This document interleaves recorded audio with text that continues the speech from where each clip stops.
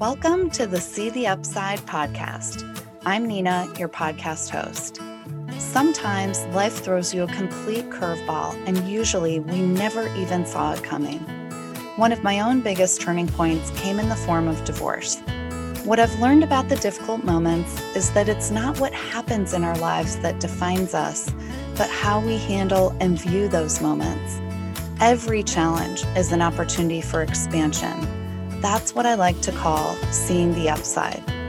On the show, we dive deep into all the ways to uplevel your life with a focus on always finding the positive and growth. Interviews with industry experts and innovators in the areas of wellness, spirituality, relationships, personal growth, and more share their wisdom and insights on how to create a life you love. Whatever challenges you've been through, be it divorce or otherwise, you deserve to discover and live your very best life. We're here to help you find it. Thanks so much for joining the conversation, and I really hope you enjoy the show. Hi, everyone. Thanks for tuning in to the show. This week's guest is Carrie Degenhart, life coach and dear friend of mine. Carrie's been on the show before. You may actually remember that she was my very first podcast guest ever. This time, we're going to talk about what Carrie does for a living and how she helps transform the lives of her clients through her business as a life coach. Carrie has a very special, insightful way of guiding her clients to the answers that are already there inside of themselves and helping them to find their purpose and path to living their best, happiest lives. In the interview, we touch on a variety of topics, including how a life coach can help you heal after divorce, overcoming roadblocks and obstacles, connecting with your inner truth and wisdom, and why she likes working with young women in particular. I always love my conversations with Carrie. And because you do too, we've decided to have her on the show on a regular basis where we will cover all kinds of topics together related to personal growth, self-awareness, and rising to become the best version of you. So lots more good to come with our new series called Conversations with Carrie. I can't wait for you to hear today's episode about how a life coach can help you transform your life for the better. And who doesn't want that? Thanks for joining us today, and let's get on with the show. Hi, Carrie. Thanks so much for joining See the Upside podcast again. It's so great to have you back. It is so great to be here. I always love talking with you. And I love our topic we're going to touch on today, which has to do a little bit with basically what you do, what your profession is, and how you help other people.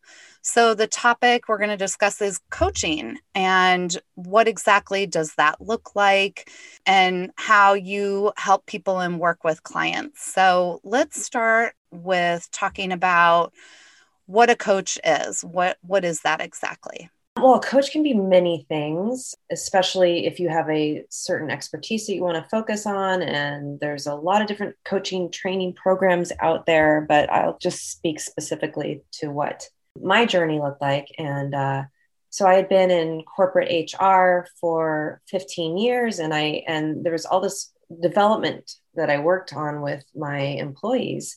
And I felt like it just sort of stopped, especially when it got to the personal level. And it just mainly was focused around career. But even then, like my hands were sort of tied because my loyalty was to the company.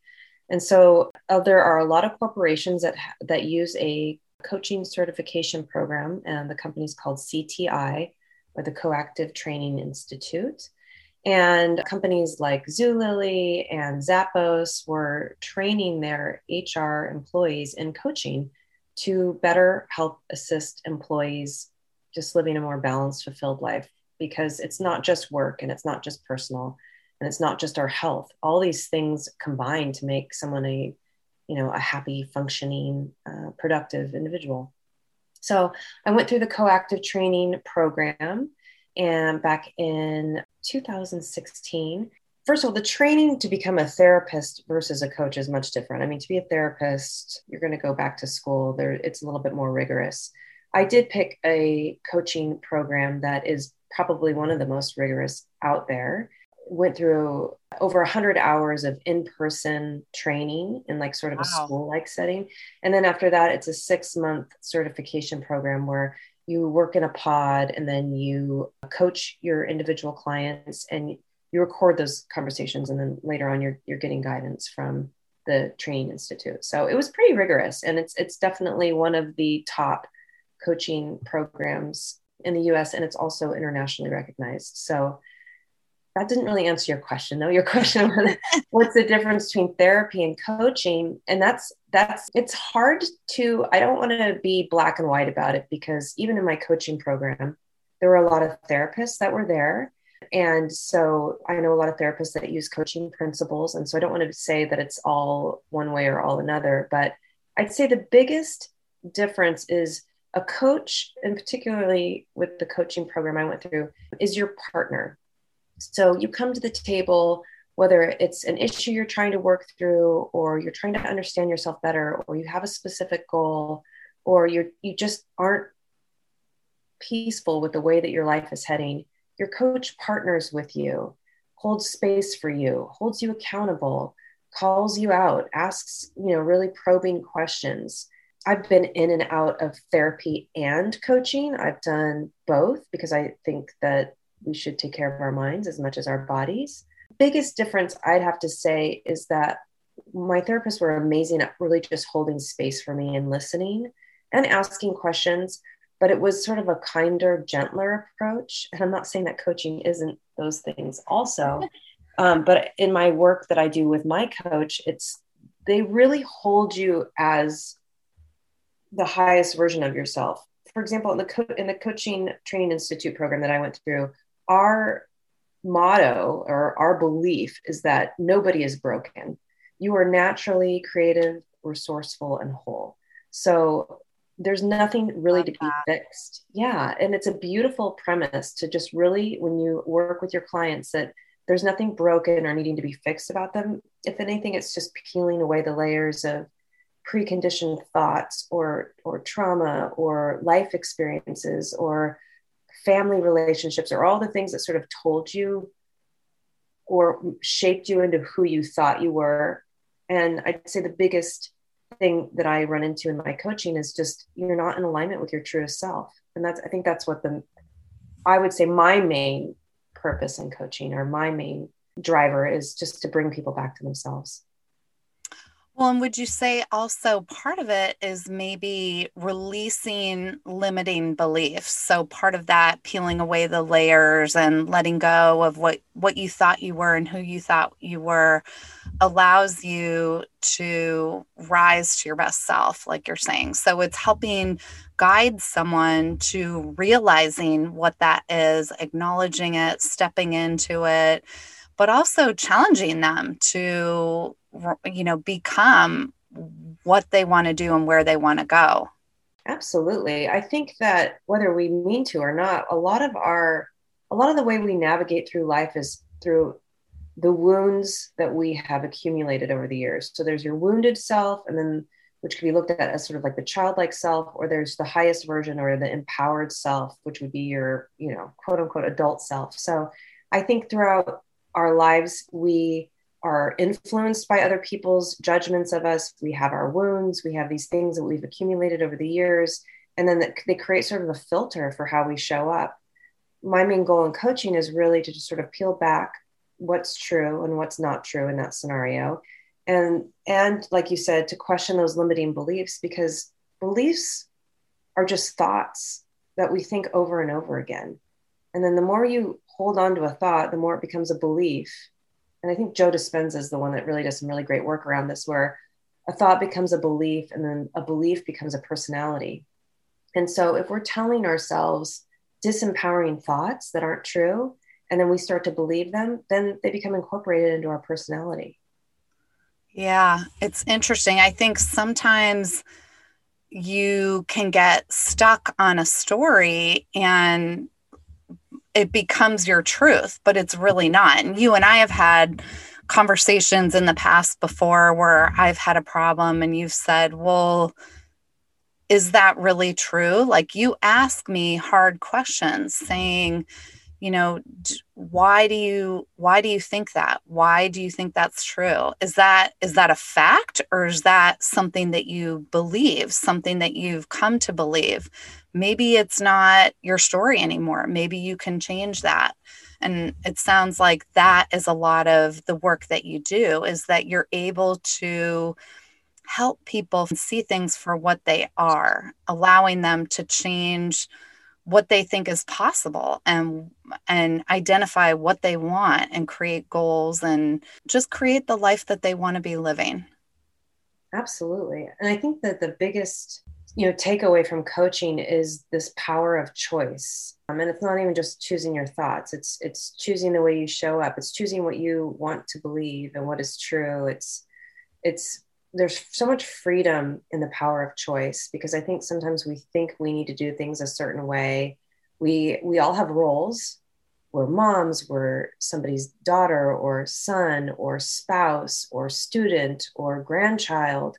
Whatever these roles are, we feel and we sort of get stuck in what am I supposed to be doing right now as a mom, as an employee, as a spouse, rather than sort of opening up the idea and the freedom around choice and picking new ways of showing up and not getting so defined by the labels we carry and what we think we're supposed to be doing. Nobody's asked us to do those things or be that way, but we get stuck in that sort of preconditioned notion of who am I as a fill in the blank.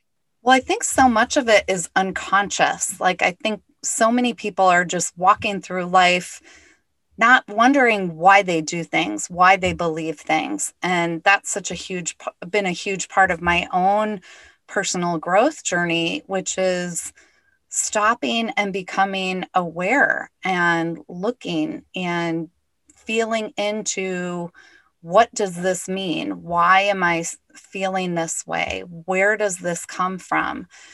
Before I went through my divorce and kind of had my personal growth awakening, I didn't even think about any of those things ever. I just was going through life reacting.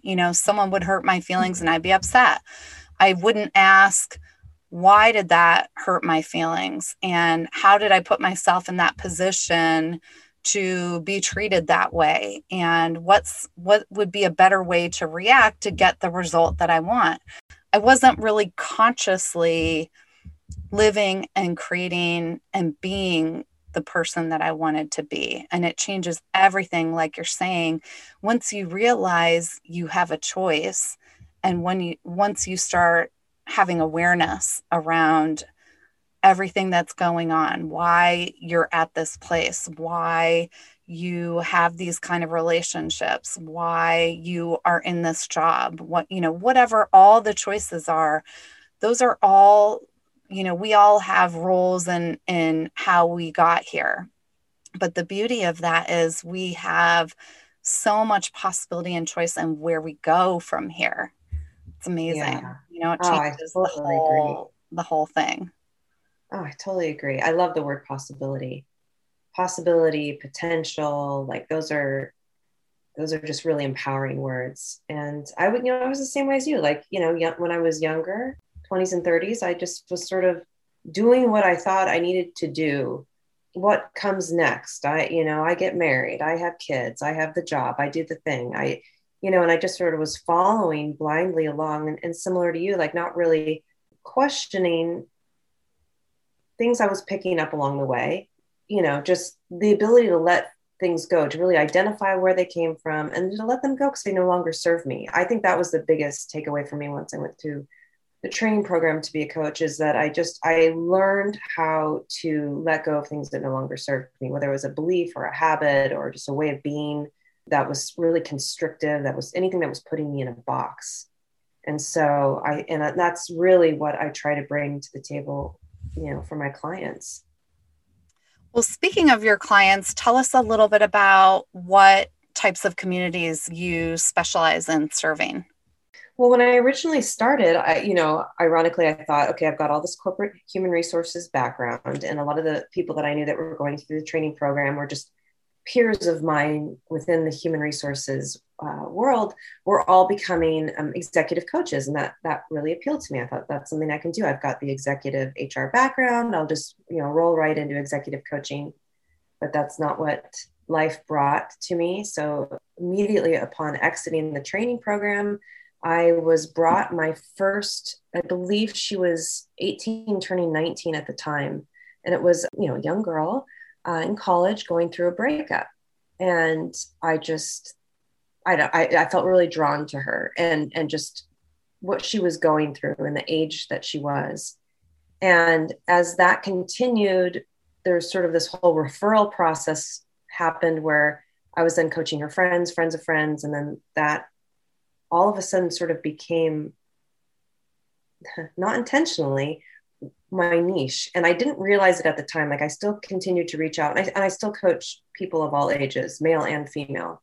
But the more I started coaching these young women, the more I realized this was what my passion was. And it really ties back to what you and I just said. As we were going through our 20s and 30s, we were just sort of doing what we felt should come next. And here I had this amazing opportunity to open the eyes of these, my clients range anywhere from like 18 to 30. And then again, like I have some older clients as well, but the majority of them are within that age range. And it's such an exciting time to stop them from this trajectory of being educated or formed or shaped by outside influences and to draw them back into themselves. What do they want? Who are they? What's their truth? What's the highest version of them? So that as they move further into, adulthood or middle age, that they're not following, I guess you could say, my footsteps or the choices that I made, or, they're living a more empowered life with so much more possibility, going back to that word again. Yeah, I love that. Well, we didn't have these kind of tools. I don't know that coaches existed. If they did, I didn't know about them. There were therapists, but therapists, when we were at that age, in high school or early college, were when you had a real problem that you needed to unravel. Right. It wasn't necessarily to proactively create a better life.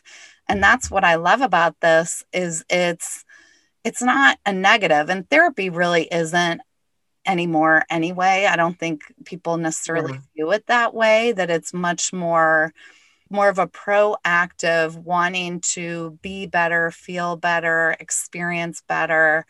But coaching, I think, does the same kind of thing, that it gives you that connection to yourself, like you're saying, and allows you to kind of guide you to what is calling you. I mean, I really never thought about any of that at that age. I had no idea. I was just in, working, hanging out with friends, whatever. I was not conscious of creating and manifesting a life I love. I didn't know that was a thing. So I just think it's amazing. And I would love, as you know, I have 2 daughters and a son. You have 2 sons.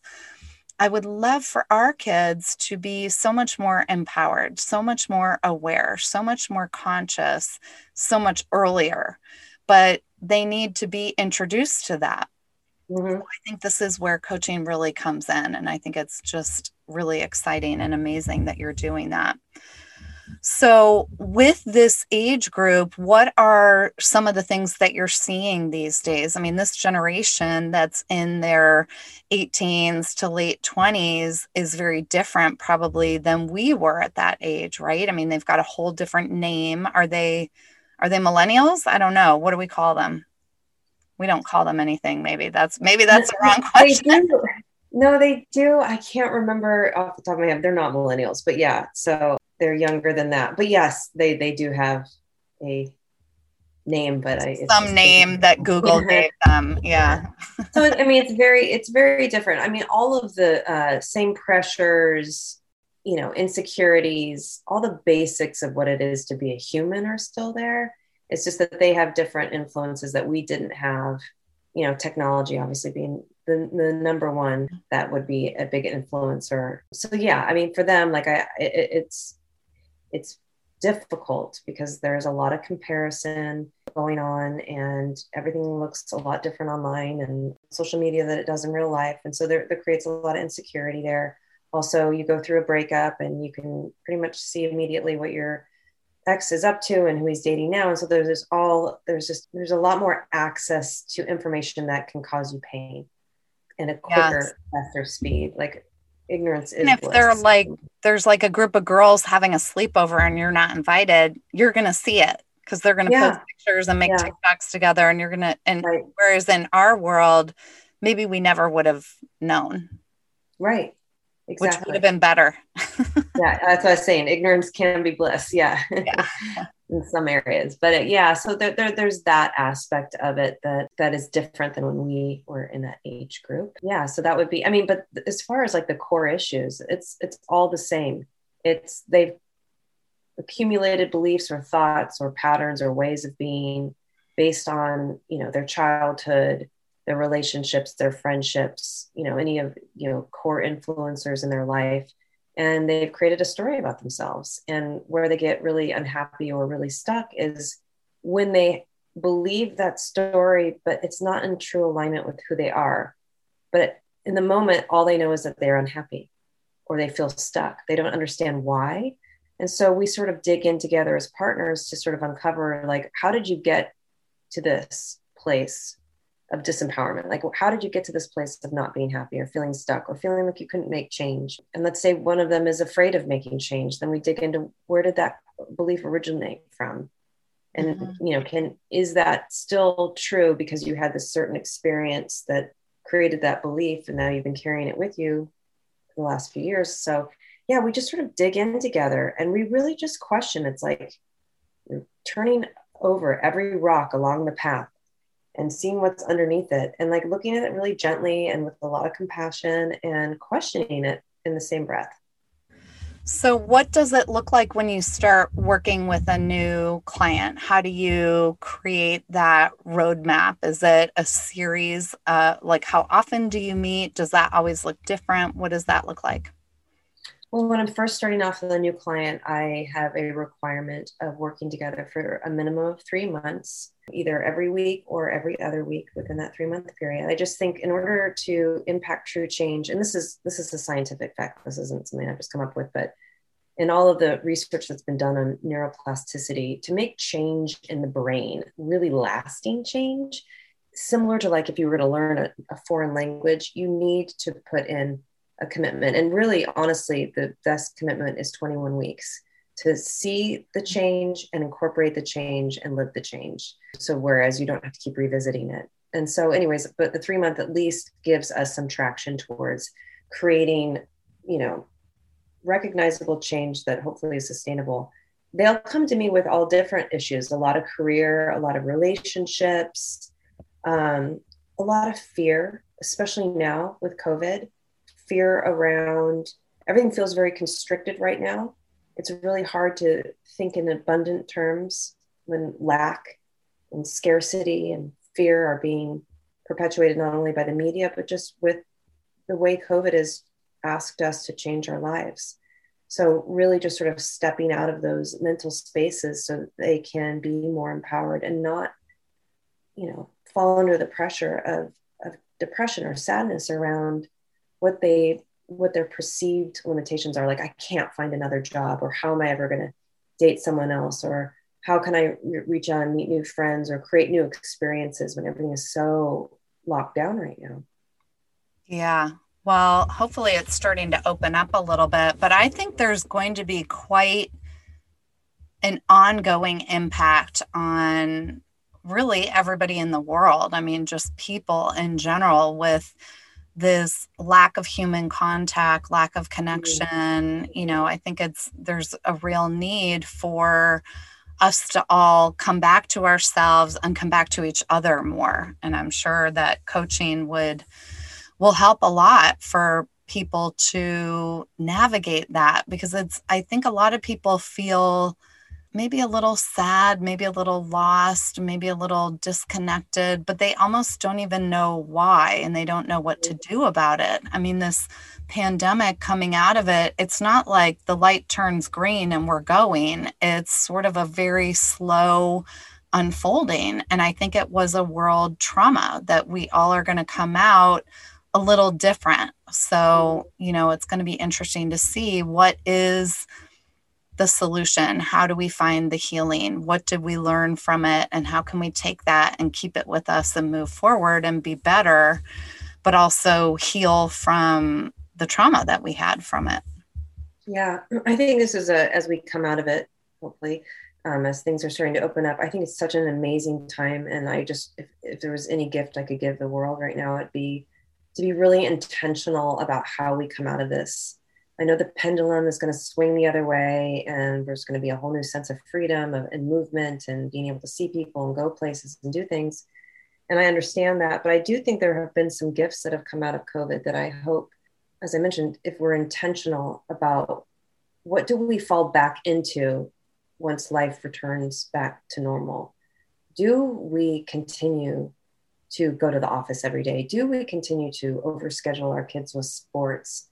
What does school look like for, children and young adults? What as a mom, as a businesswoman, how do I want to structure my day? Do I want to work, standard 8 to 5, or do I want to work on weekends sometimes and take weekdays off? What I hope for as we come out of COVID, that we recognize the things that we really enjoyed about the togetherness with family and the quality time that was spent, the Zoom calls with, I was Zooming with my brother who lives outside of Seattle. COVID didn't need that to happen in order for us to do that. Why weren't we doing that already? It's not like I get to see him all the time. So I think that there are certain things that I hope we can be really intentional as we come back into quote unquote normal life, that we decide, and we use this as an opportunity to say, identify what our yeses are and what our nos are. And that's a lot of what we do in coaching as well. Yeah, I love that. I agree. I hope there's a lot of residual change and, appreciation that comes out of it. I think that's important. I agree. So how do you know if you are a good candidate to seek out a life coach like you? Like, how do you know that maybe that would be beneficial? I'm sure everybody to some degree could use it, but who would be a good candidate for that? Anyone who has a desire that's not being met, anyone who has an ongoing worry or fear that they can't shake, anybody who has a goal that they're trying to reach but is having a hard time staying motivated, anybody who's questioning any aspect of their life and wants to make change but doesn't know where to start. And that could be really anything. So I think that if there's a nudge within you for something different, bigger, less, whatever it is, and you're not quite sure how to approach it, there's a change you want to make, but you don't know where to start, you don't know how to stay motivated, or just a burning question inside of you, like, is this how I'm supposed to be? Is this the way is my life going on the trajectory that I wanted? There's so many different aspects of coaching. It's really sort of hard to nail it down to like whether or not you're a candidate. But I just feel like if you have an unanswered question or desire, a want, a goal, a dream, a confusion, a feeling of being stuck, those are all great places to start in coaching. And the thing about coaching that's so great is that, and I tell this to all my clients, like, our goal is not to work together forever. And I do have clients that I've worked with for many, many years, but the topic has always changed or the focus has always changed. And we've gone in and out, sometimes working once a week, sometimes working once a month. And what I love about that is that we'll form this relationship and sort of trust between each other. And then once things feel like they're in a better place, my clients will move on. And then they can always circle back to me, knowing that we can pick up right where we left off. And there's that knowing between us. But yeah, if it's a specific thing that you're working on, and maybe it's just as simple as a goal or a belief that you want to change, or just feeling more empowered in your day-to-day life, that could go relatively quickly, depending on how committed you are. Okay. So on your website, you share some of your methods that you use. Can you explain some of those, like some of the things that you might do in a session? Well, it all starts with just a lot of questioning, and the questioning isn't like challenging or too complex. It's just I'll hear a client say something, and either I'll have a question because I need more clarity, or I'm questioning what has actually come out of their mouth and want to see how deep the belief is. A lot of times it's just as simple as repeating back to somebody something that they've said. It's amazing how many things will come out of our mouths that we're not really even listening to ourselves. And sometimes it's been as simple as, one of my clients the other day, I caught her, she was saying, try. Oh, I'll try to do that. I try. And within the conversation, she probably said, try 20 times. And so it was just as simple as me saying to her, as you go through your day and you're working with people, at work or with friends or in your relationship, notice how much you say try. And then let's talk about that. Let's sort of identify that. So sometimes it's just a matter of me noticing patterns or words, phrases, ways of being, and either questioning them or asking my client to just notice as they go through their day. One of the other techniques I use is sort of a visualization of if a client wants to get to a certain point, feeling a certain destination, that I sort of walk them through a visualization of like what it feels like when they get there.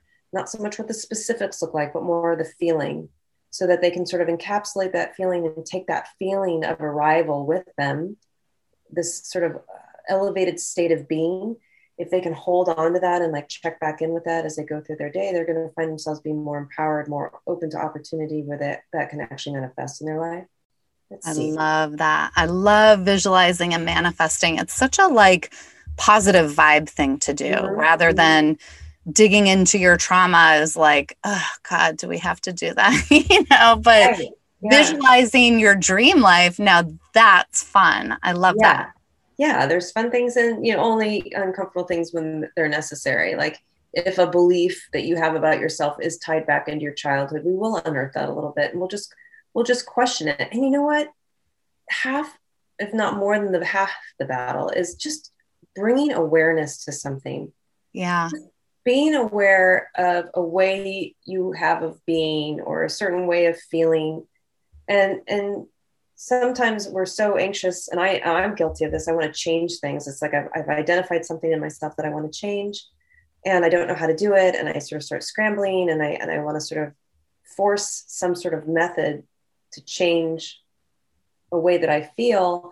And really, sometimes the only way to change something is to bring awareness to it and notice it throughout the day, and it dissolves on its own, just with simple awareness.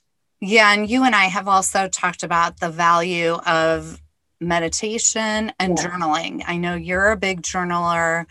I'm a journaler in kind of like a different way, not in I don't like to handwrite in notebooks. I do it more like typing in my phone in the notes, but it's essentially journaling as well. And then we both meditate too, which I love, going back to that idea of connecting to that feeling of what you want to manifest in your life, what you're trying to feel, what does that look like and feel like? I think that is so powerful. And sometimes it's different than what you think. So for example, I will meditate and, kind of visualize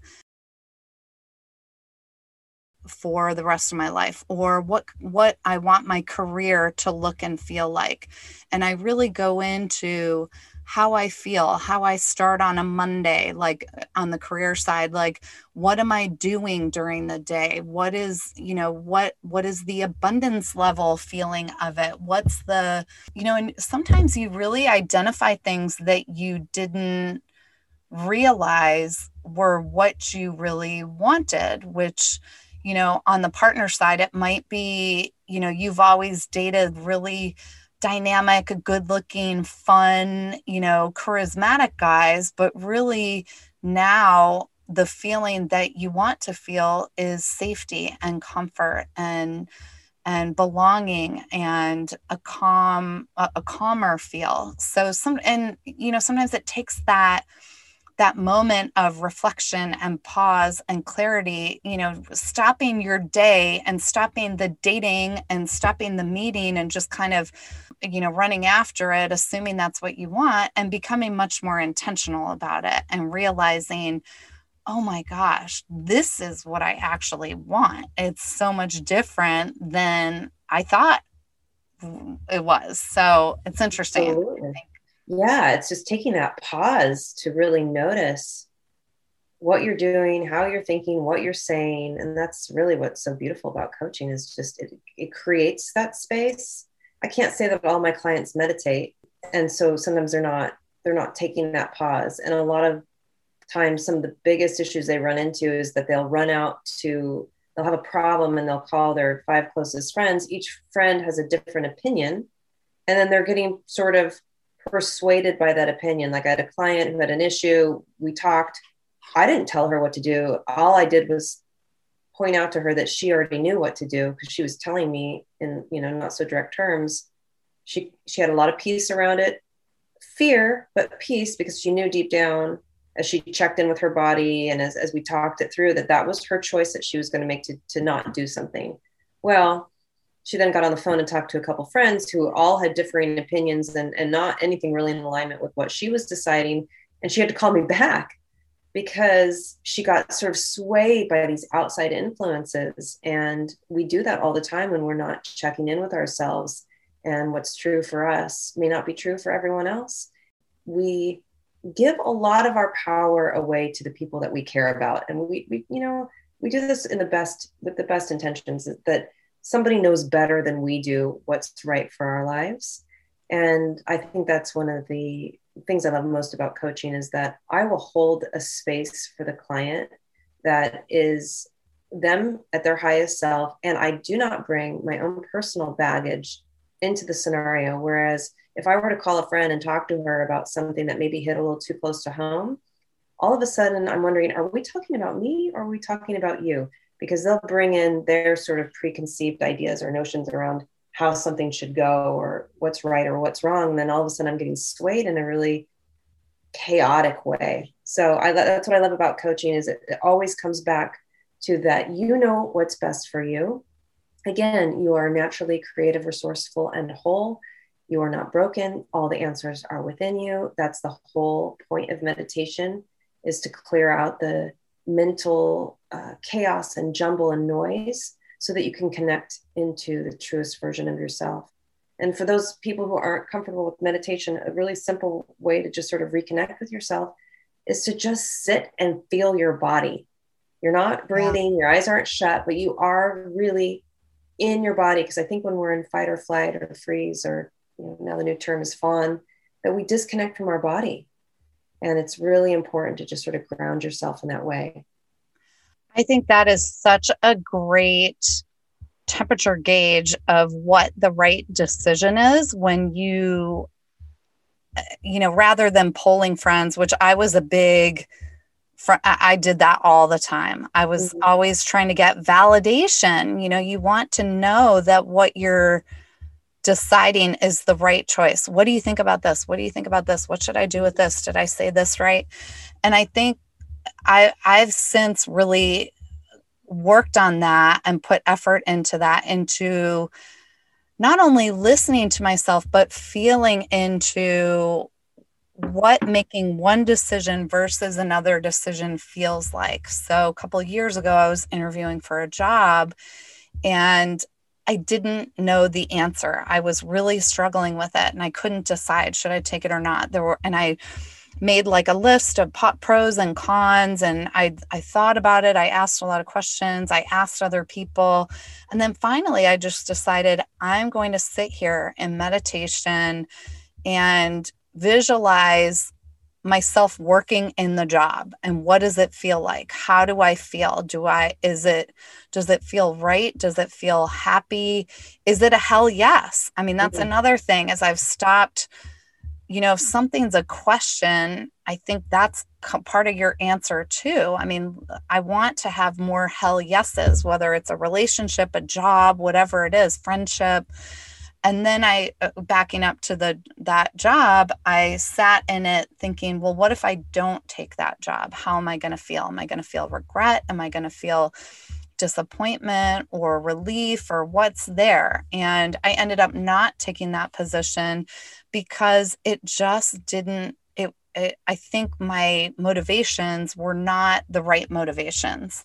So I was able to answer my own question finally. But I think that's, it's so hard to get to that point where you trust yourself. And I think, especially coming out of divorce, where I have had feelings of lack of confidence in my own decision making, partially because my marriage ended in divorce. And things happened that I wish I would have handled differently. So I think you can end up in that place in life, whether it's from divorce or other things, where you lose confidence in your ability to make decisions. But I think the answer isn't to start polling other people. I think the answer is to go deeper within and look a little bit closer. And probably the reason I wasn't making the decisions I should have been is not because I didn't poll enough people. It's because I didn't go deep enough within myself, and I didn't honor what my heart and soul were saying I should be doing, that I kind of went on autopilot and just, did whatever I did. But I think that's the more time you spend, it's a little bit like a muscle or learning a language. The more you practice and get familiar and comfortable and do it, the more natural it becomes, and the easier it becomes to hear that inner compass or voice telling you where to go and what to do. And then you build that confidence that voice does really know that maybe some of your choices that you would have done differently, maybe you didn't quite listen well enough, or maybe you were supposed to make that choice because there was something there that you were supposed to experience or learn. Right. So, yeah, I agree with that. I mean, at the end of the day, I don't think there's any mistakes. Everything's an opportunity for learning. But so now, just in everything that you just said, and it is you and I both being in our 40s and divorced and gone through a lot of life collectively and separately, mm-hmm. I'm sure you can see why I'm so drawn to this age group. Because, and I'm not saying I wouldn't have married my ex-husband, or I wouldn't have gotten divorced, or I can't answer. I don't have the ability to see into the past. But I do know that had I had a coach when I was in my formative, young adult years, I'm sure my life would look much different. And I don't have any regret, but I do have a commitment and a passion to empower women starting at a young age, so that they know how to use their voice. They know their yes, they know their no, they know who they are, they know what they stand for, they don't take anybody's shit. These are all the things that just truly empowering them in a very compassionate way, and showing them, how they've gotten to where they are today. There's a lot of compassion around that. We all have parents who've shaped us in some way. We've all had life experiences. And I think when you point out to people, and I know this has been, really important to myself, like when you show people what they've been through and sort of how it shaped who they are, I think it helps grow their compassion for others. Yeah. I really do. And so it's not that my hope is to coach women into being egomaniacal and, take no prisoners. It's really not that at all. It's about building compassion. And when you build compassion for yourself, I think you have a greater capacity to give compassion to others.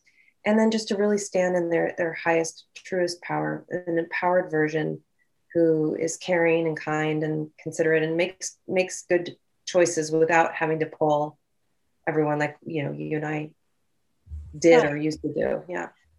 Well, and I think there's a way, I think empowerment is a misconstrued word sometimes. Like, people envision this like warrior goddess who's like cutting people down with a sword or something, but empowerment can be incredibly compassionate and kind and loving. It just means not being, to me, it means living that highest self without apology. And I think this is actually a topic that I'm going to write about soon, which is, can you embody kindness but also garner respect.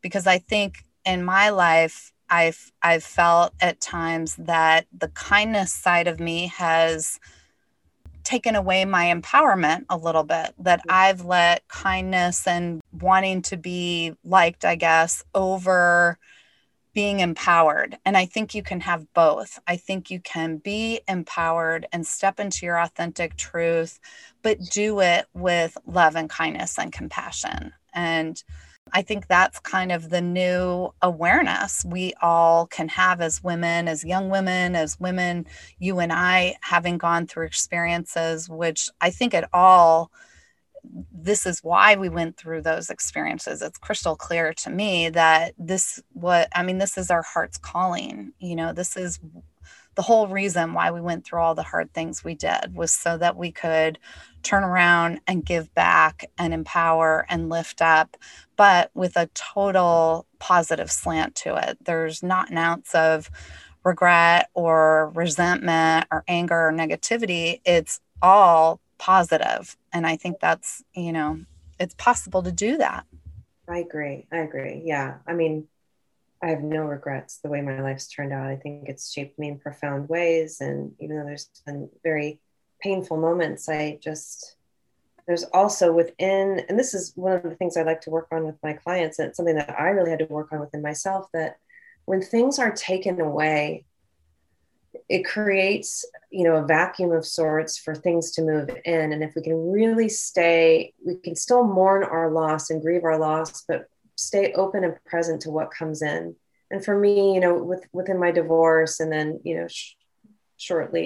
before my divorce, my mom passed away from cancer. But in all of those experiences of loss, I found beautiful friendship, the supportive family, opportunities at work. I felt so held, because I was committed to keeping my eyes open and looking for it, and not just going down the drain with all the pain that I was in.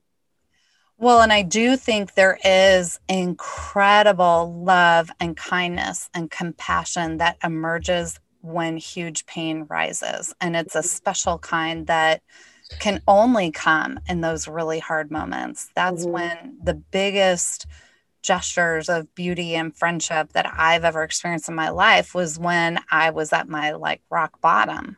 And I don't think I could have felt it or appreciated it or seen it if it hadn't have been so painful in that moment, Okay. Yeah, exactly. Yeah. And then just, another thing to coach on, with anyone really, and I had to work on this again for myself, is self-compassion. Yes. Yeah, oh God. I'm still working on that. Yeah. I haven't mastered that. That's a really hard one. Yeah, it is a tough one. I wanted to go back to something you said earlier.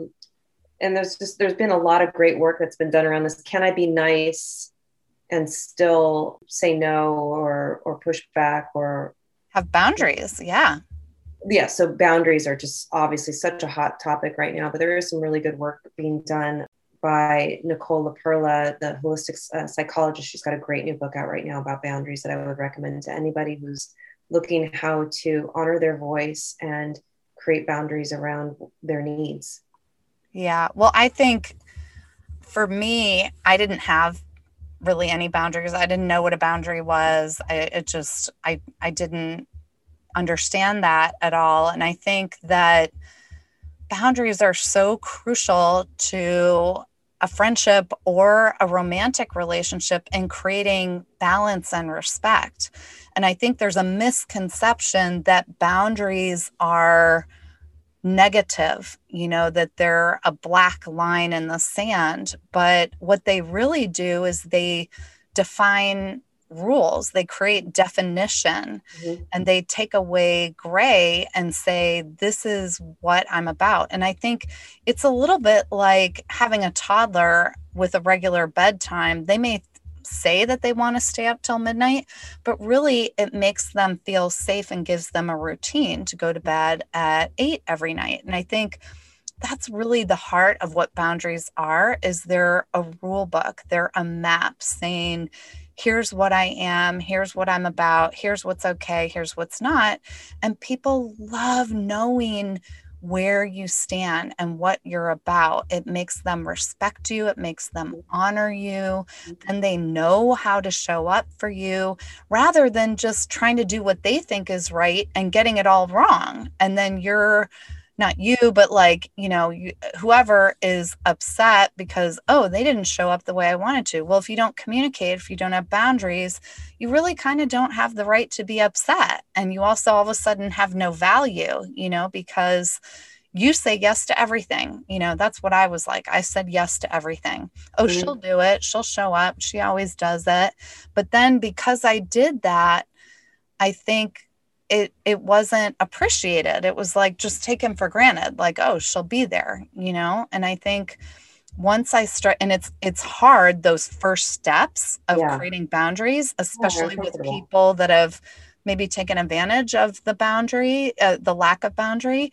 It's a little uncomfortable because it's different than who you are. It's new, but I think it's still okay. And it's our responsibility to create and communicate the boundaries. And in the end, it's so much better. It's been so life-changing for me. And it was really, really hard. And I started with little things like, where do you want to go for dinner tonight? Instead of saying, I don't care, saying, well, I kind of want to do sushi, just being honest with how I really felt about it and not saying, I don't care, I don't mind. Like, I think about, for me, when I talk to someone and ask them, where do you want to go to dinner? And they go, I don't care. I find that kind of annoying, but I do that all the time. Like, it's be who you are, be in your authentic truth. People love that. Even if they don't agree with it, they respect it. And I think anyway, I'm going. It's a great way to find out who your people are. That's for sure. Yeah. Anytime I work with, or just within my own life, if I'm worried about saying what I need from a person, I'm worried that I might lose that person or offend them, or they may form some sort of opinion of me. Then if all of my assumptions are true, then, and if I do lose the person, then they weren't meant to be in my life. And that's the other thing I wanted to sort of touch on around boundaries, is that as adults, or as humans, all we do all day long is make assumptions about how other people are feeling. Like when there's a lack of information, we will automatically make an assumption. Fill it in. Yeah. And, I noticed this a lot with my kids, that if I'm stressed about something and I inadvertently snap at them, I can see them literally, like within their face, making the assumption that it is about them. And so then I have to stop and say, hey, I just snapped at you. It's because I've got this other thing on my mind.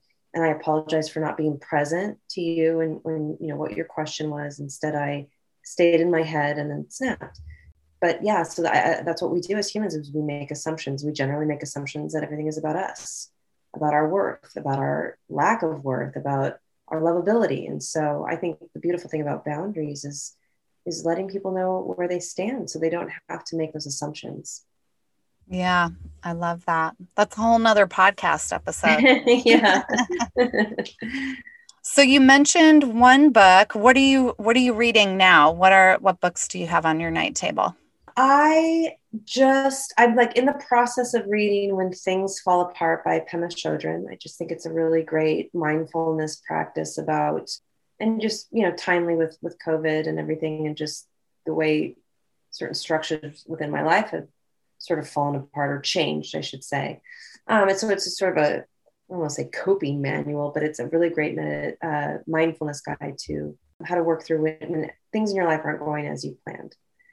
The other thing is I work with a coach, and it was brought up that I probably have a little bit more work to do around grieving, since as I mentioned, I went through my divorce and my mom passed within months of one another. And so I've been recommended the book, and I've just received it. I haven't started it yet. And a lot of people might say, oh, that's been out forever. Everyone will say it's an amazing book, but by Joan Didion, A Year of Magical Thinking. And I think that it's sort of her story of loss. And so I'm looking forward to reading that, to sort of helping me in my grieving journal, so that I don't take all of my, and this is something, that I get coached on and I coach others on, is like that we don't take when we have trauma or things that happen in our lives, it's very hard to sometimes separate those things from other things in our lives. So I bring my grief around with me a lot. I bring it into my friendships. I bring it into my parenting. I bring it into my family life. So it's important to really recognize the things that we bring into our lives that maybe need to be separated a little bit.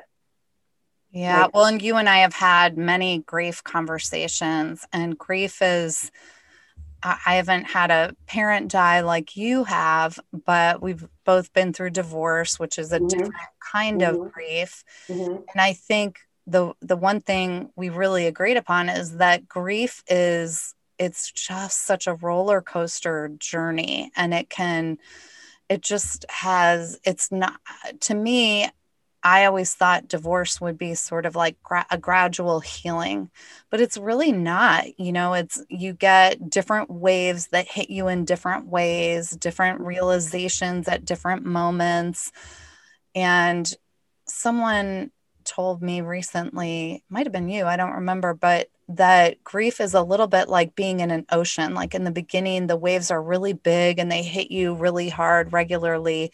But then over time, they start spacing out and they're smaller, and it's always there. It doesn't go away. Grief just lives with you. Right. But I think you accept it and receive it and feel it differently over time. But gosh, grief is not something in life I ever was taught how to manage and process. And I had no idea it would be like this at all. Well, and I think that what's also important is that I think we grieve. There's the big things, obviously, like divorce or, job loss or, Death. Yeah. Death.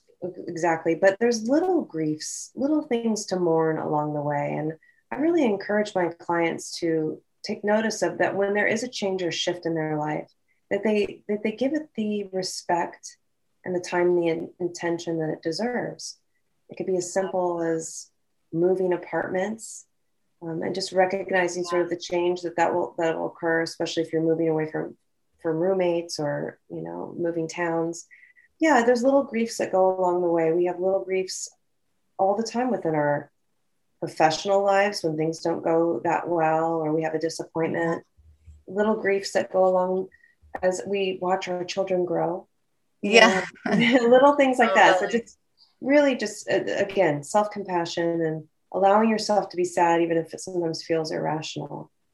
Yeah. And that's another whole podcast episode, is allowing yourself to feel the hard feelings too. I think for me, for a very long time, I viewed sadness, anger, frustration as bad. And I would do this kind of bury it and, say, it's okay, it's all right, but that's not the way to process those feelings. And I think there's a message those feelings are telling you too that's important to look at and feel into and understand. And like you're saying, to just honor that you feel bad and it's okay. It doesn't mean you're going to stay in the fetal position for a week with the lights out. It just means you're feeling it in that moment, and let it come through you and feel it. It's okay. It's okay to be frustrated. It's okay to feel disappointed. It's okay to feel sad. It's part of life. So that's probably one of the biggest things I do in coaching, is just sort of unraveling where those narratives came from, where somebody told you weren't allowed to feel a certain way. And I had to do that in my own life because I was always really sensitive and just really coming to terms with that my sensitivity is actually a gift, and so is yours, and so is everybody else's.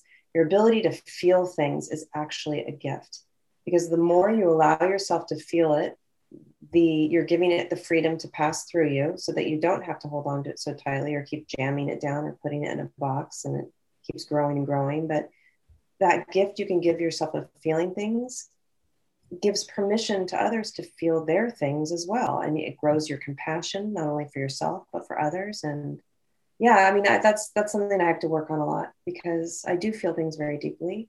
And I have high highs, low lows, and at first I had a lot of judgment around that. And it was picked up growing up. Yeah, because people aren't comfortable when you cry.